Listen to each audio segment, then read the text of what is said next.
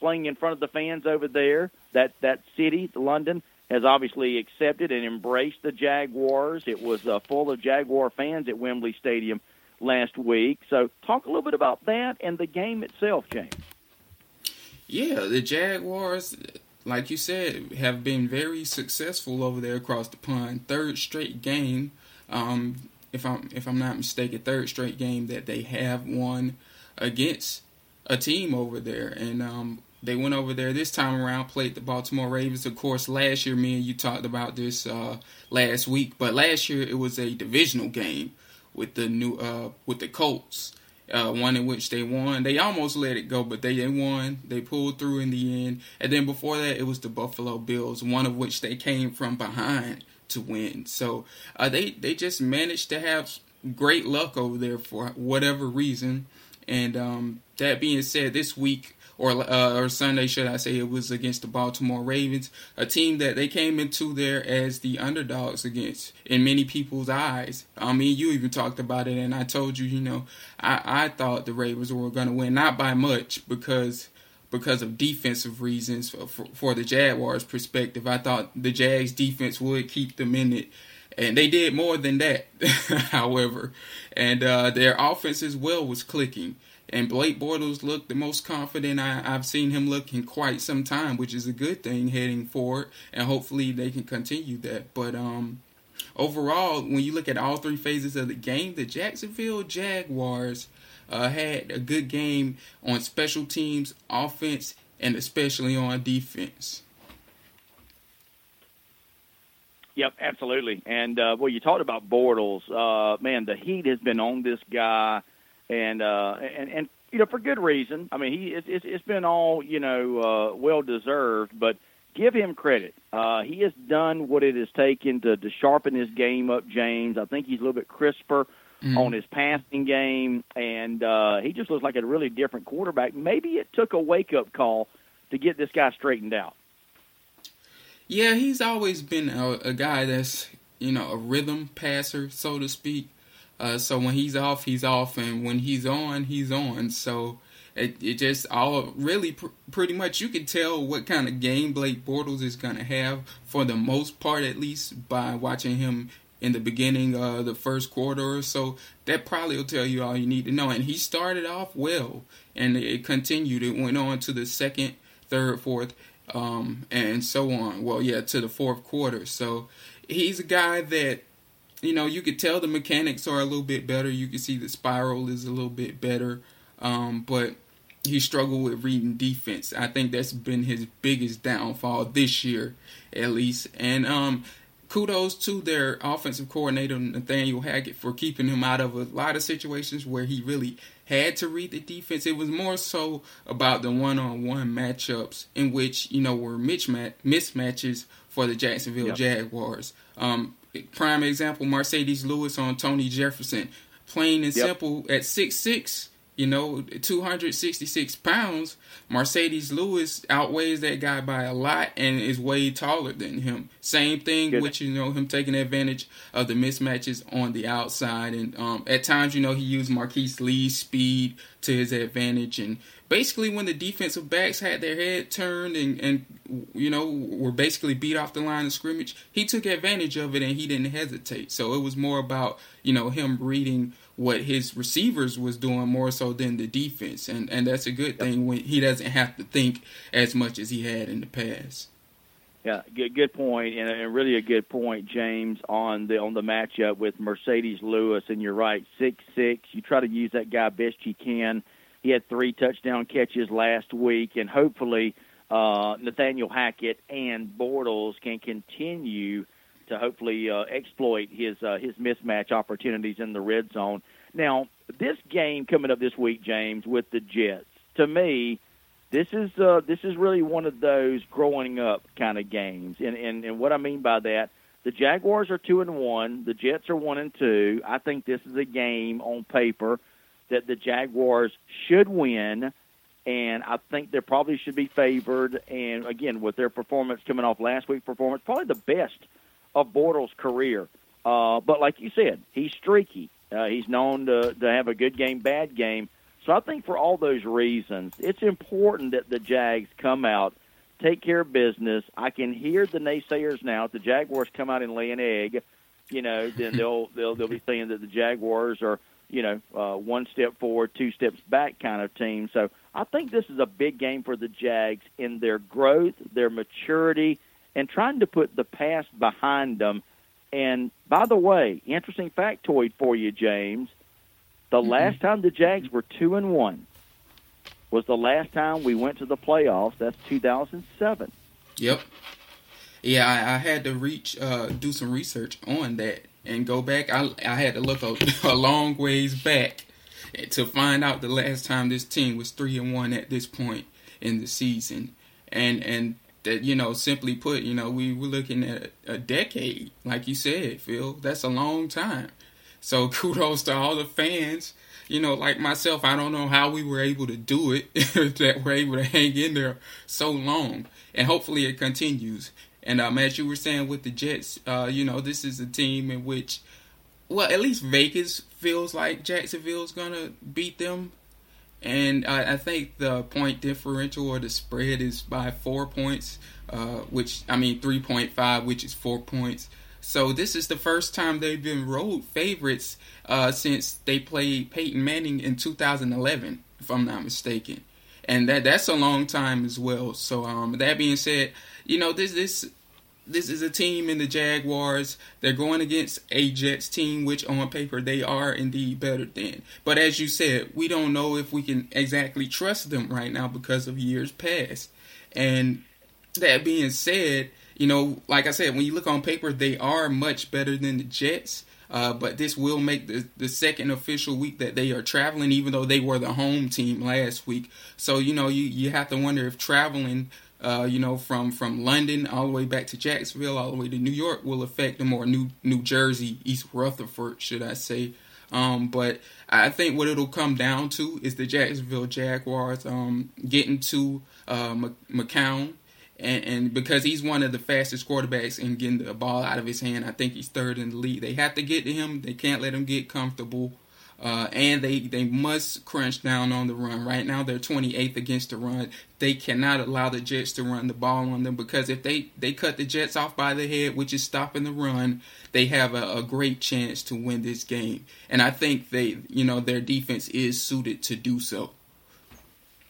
Now, and the Jets, I think it's safe to say that probably caught Miami a little bit by surprise last week. I mean, yes. The Jets, after all, started out with a couple of tough road losses at Buffalo, at Oakland, and really looked bad. In fact, you had a lot of people, James, saying that they could have swore that the Jets were probably going ahead and tanking to try to get that high draft pick for next year. But that's why, you play the games. And so give the Jets credit. They were able to come back, get a 20-6 win over the Dolphins last week.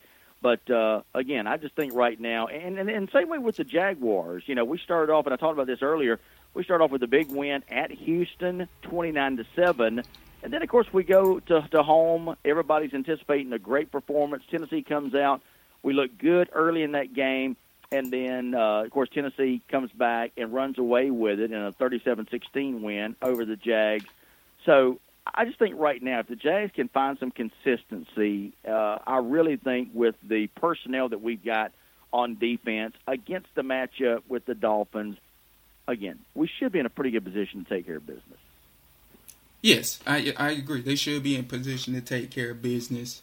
And, I haven't made a prediction this week. And this year, I'm trying to stray away from predictions, because when I predict things, the Jaguars tend to lose.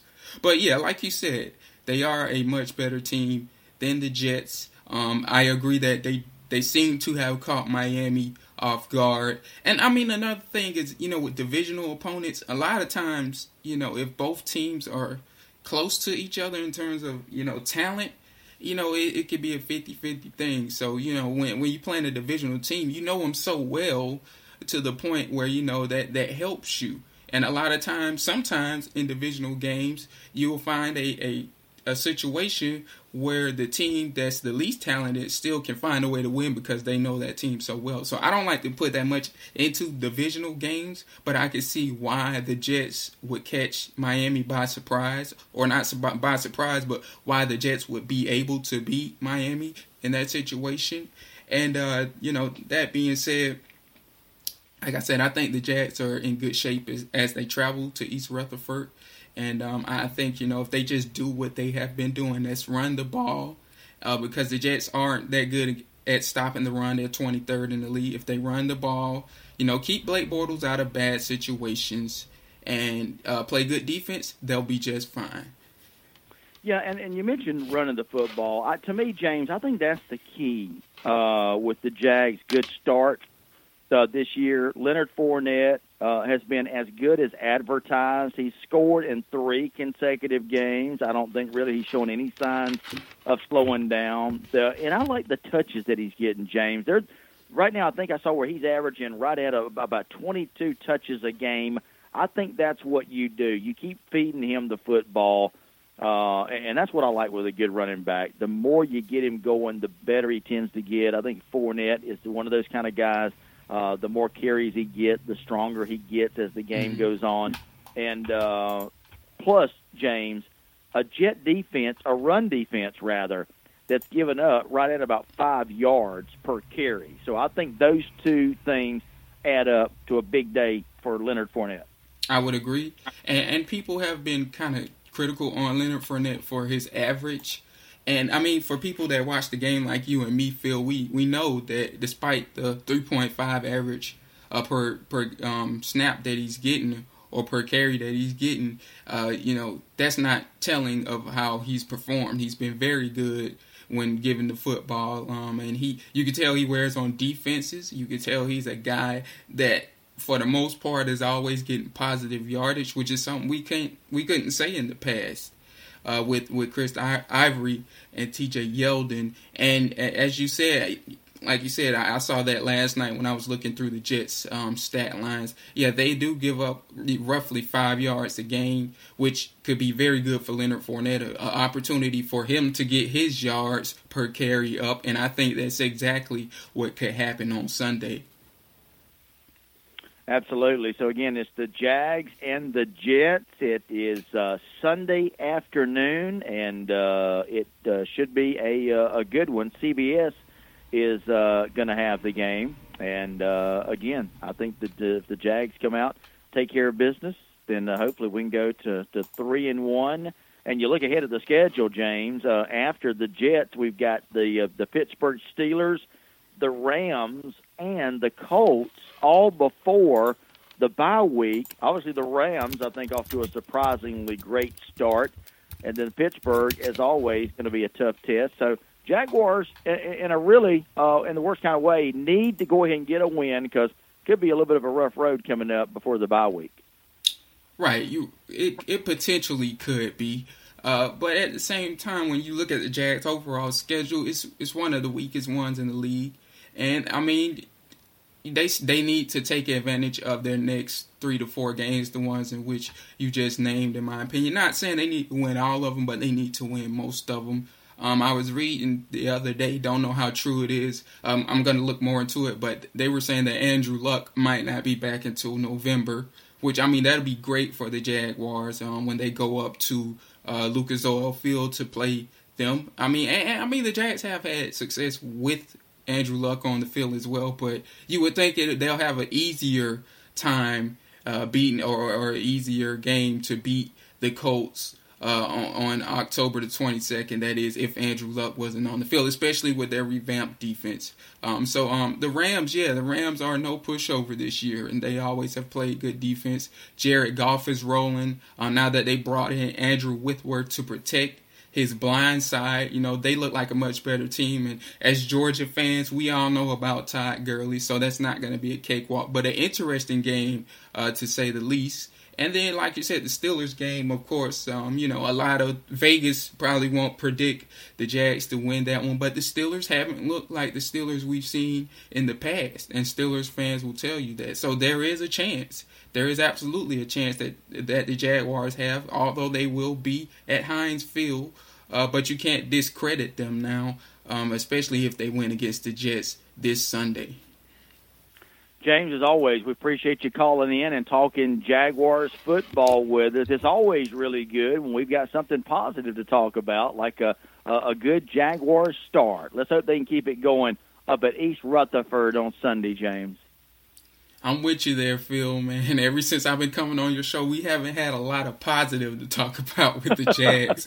So it's good to finally talk about a win and have a positive outlook on the season. So I'll be definitely game to come on Monday and talk about the Jags if they hopefully win in East Rutherford against the Jets. And it's been a pleasure as always, man.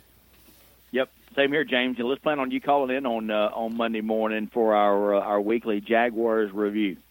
All right. That works for me. James, have a good weekend, and go Jaguars. You as well, Phil, and go Jags. Go Falcons as well. There you go. Have a good weekend, James. You as well. Bye-bye.